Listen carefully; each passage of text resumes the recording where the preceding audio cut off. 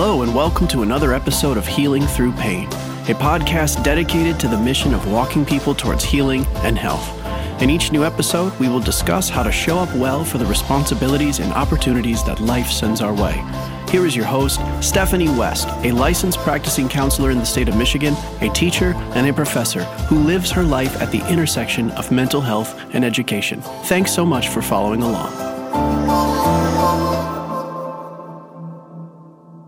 Hello and welcome back to a new episode. So glad to be here. We're coming on mid-January already, which is pretty wild to think through. So 2023 is off to a good start. Well, at least it's off to a start. I hope for you it is a good start. I would say for me it's a mixed bag, but a mixed bag in kind of the most delicious way, in the sense that a mixed bag doesn't intimidate me the way it once did. And so some good things are happening, some hard things are happening, some waiting is happening. Things I'm going to have to kind of let ride for a while. And that's what today is about. It's about the motion of emotions and how we can let them ride. And what happens in therapy, hopefully, is you gain perspective on who you are. So some emotional intelligence and some intrapersonal intelligence. And if you grow in wellness there, ideally, you also grow in interpersonal wellness, which means you can communicate to others what's going on. And emotions are just that. Emotions are our permission to try to understand and explain what our experiences are. But if we're feeling intimidated by our emotions, if we're baffled by our emotions, if we're,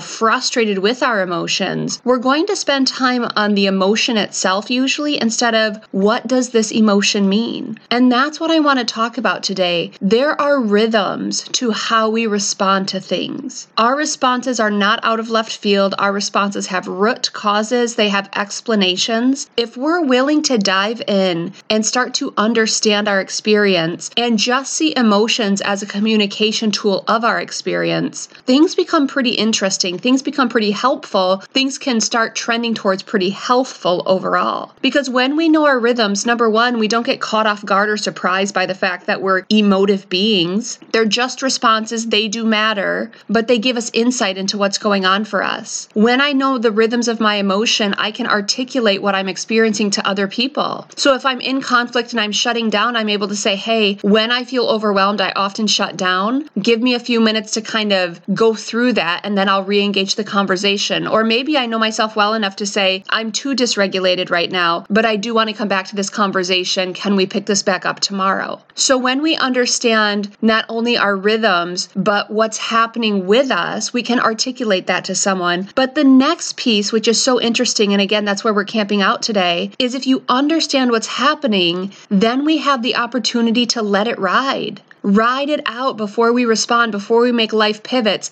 Let the emotions run their course. And understanding that emotion states are temporary is pivotal if you want to be emotionally well. Now, also understanding that many things influence the severity and intensity of our responses, that matters too. So hormones will affect my emotions. Hunger will affect my emotions.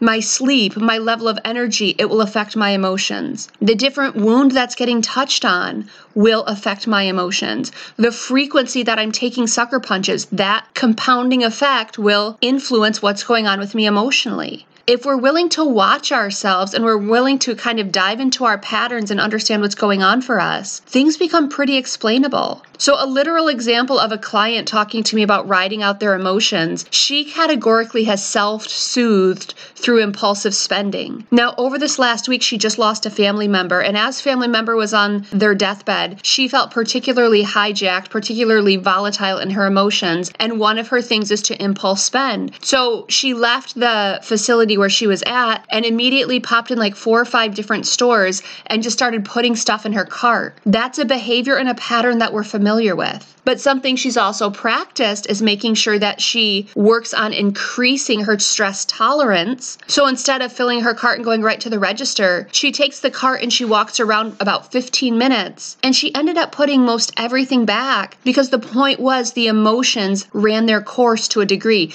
or at least the intensity of the emotions ran their course. If we're willing to see our rhythms, we can proactively prepare for who do I want to be when this shows up? When impulse spending shows up, how do I want to respond to that cue that I'm going through a hard time? I loved this for her. This was such a moment of power. She was literally going through a personal tragedy, and her coping mechanism was there, ready to engage for her, and she let it ride itself out. Rhythms matter, and when we figure ours out, we have a choice.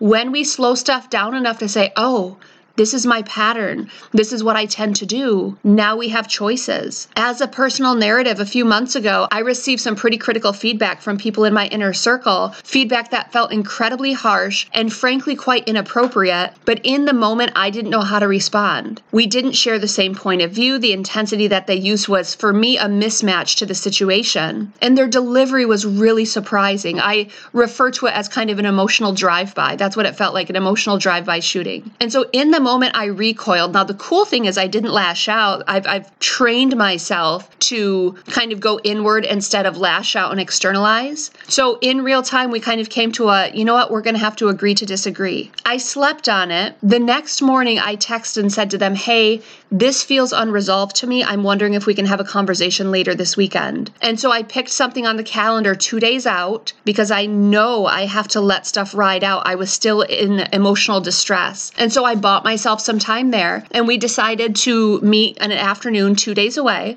And in the meantime, I took a little kind of staycation here in Michigan. I processed things through with a friend. I did some journaling. I asked myself, hey, what's true? What's just kind of hurt feelings here? And so I let the emotions reorganize by giving them time, space, and method. And when we re-engaged the conversation, we spent about 2 hours of going toe-to-toe, but I was prepared for that interaction. I proactively got myself into as good of a place as possible, and then we engaged. And I did that because I know my rhythms. The cool thing, it was a really productive conversation, and our agree to disagree actually morphed into some mutual respect and some boundaries. But that's because I didn't fly off the handle. I knew I was not ready for that conversation. So I took the time to get myself ready, and I took the time to let the intensity of the emotions run their course. So I'm someone who has very, very tangible fear cycles that show up, especially with new situations. Now, I know that's not unique to me, but I know the fear cycles that I experience, and I experience them consistently. It's just part of my rhythm. When something new is introduced into my life, my brain will engage in this kind of metaphoric tug of war for at least several days as my anxiety tells me all the things that could go wrong, and my prefrontal cortex gives kind of the counterbalance to it. And there's just this tug of war going back and forth. And honestly, sometimes it takes several days to shake loose. That's my rhythm. So because that's my rhythm, I do not make immediate decisions most often if I can help it, because I know it takes a while for my brain to organize things well. So even as I purchased Brutus a few weeks ago and brought him home, I committed to it on the weekend. I couldn't pick him up until Thursday, probably Sunday, Monday into Tuesday. My brain told me the reasons this was a terrible idea. I knew I wanted a dog. I knew that I wanted a small dog. Brutus was a great opportunity. He needed to be rehomed. He was a good fit for me, yet my brain still used its warning system to say things like, hey, Steph, but you work long days. Hey, Steph, but you're single. Hey, Steph, that's a lot of responsibility. Hey, Steph, pets can be expensive. My brain was just giving me all the data points that it wanted me to think through before I said, yes, this is something I want to commit to. But fear is part and parcel of my process. And probably, I suspect in many of your stories, fear is part of your process. So you give yourself time to let your body, mind, spirit do what it needs to do. Figure out the rhythm and don't get surprised when it shows up. This last Friday, I did my Hail Mary shot at a PhD program. I did a 3-hour interview, and if they say no thank you,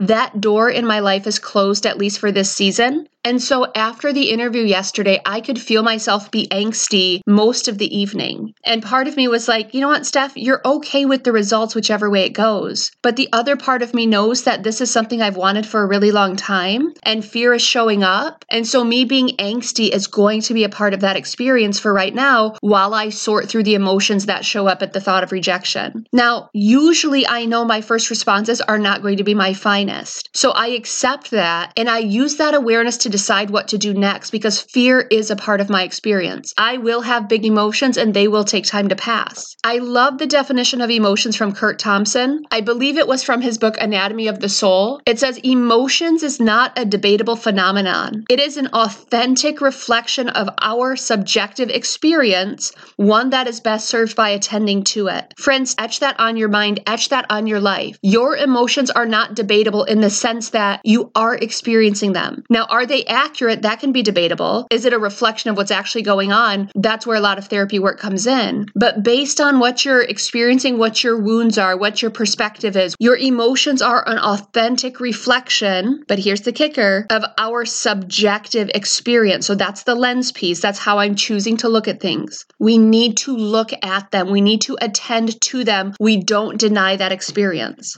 So what was interesting this last week, I had a client several weeks back, she was having some really big feels. And so she journaled about them and then shared with me a long message of what she was experiencing. And then a week later, she kind of looked at it and she was like, I feel pretty differently right now. This doesn't reflect where I'm currently at. And I said, but look at that. It gives us some insight of when you kind of spin, when you kind of feel overwhelmed, this is where your brain goes. So that's just good information for us. This is part of your rhythm. Let's process what you went through. Let's talk about more truthful and accurate ways of looking at it. And let's prepare that this type of thinking shows up again. Let's prepare for that. So we look at the client's journaling and we say, this is where you're at. Next time your brain tells you something with this intensity, things like, I can't go on. I'm helpless. I need to fix this right away. I need to confront this person. I need to solve this thing ASAP. I'm alone. I'm lonely. I'll always be alone. Whatever intensity your brain is bringing forward, then we say, well, what do you want to say back to your brain? You can start saying things like, when things are overwhelming, I tend to get this melancholic. Or when things are overwhelming, I tend to withdraw. Or it certainly makes sense that I'm kind of itching to self-soothe right now. That's what usually happens when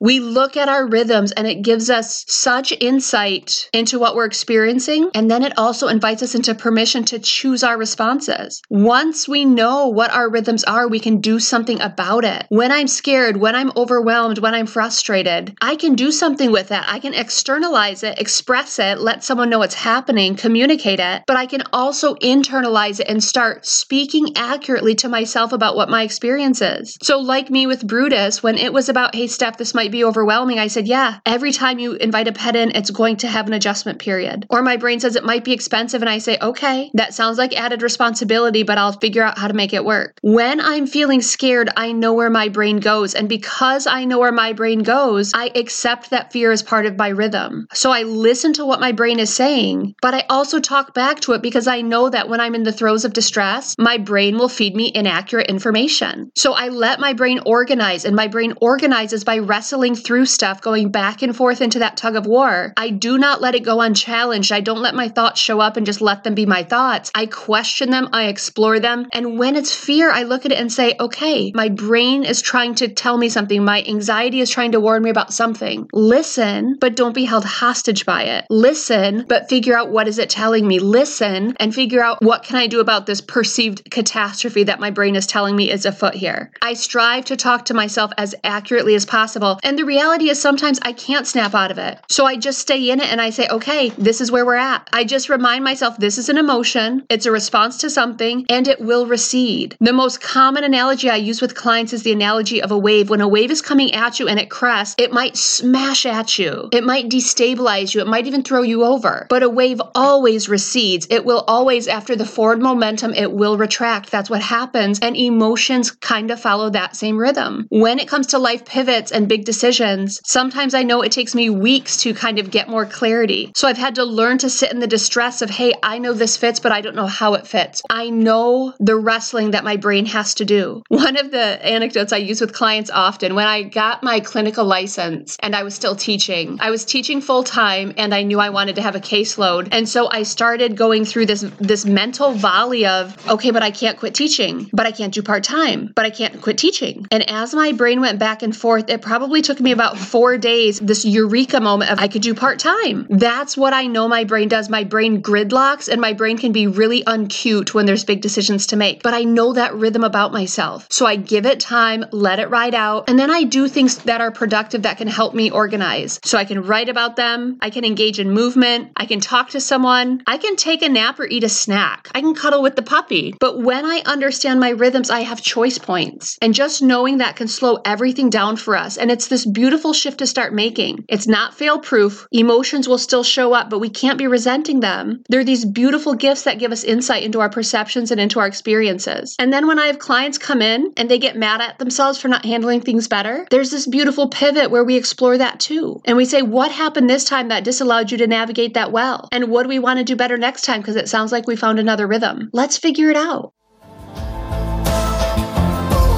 Thanks so much for taking the time to listen. Please share this content with friends and family. Feel free to connect with Stephanie at healingthroughpain21@gmail.com. Until next time, be well.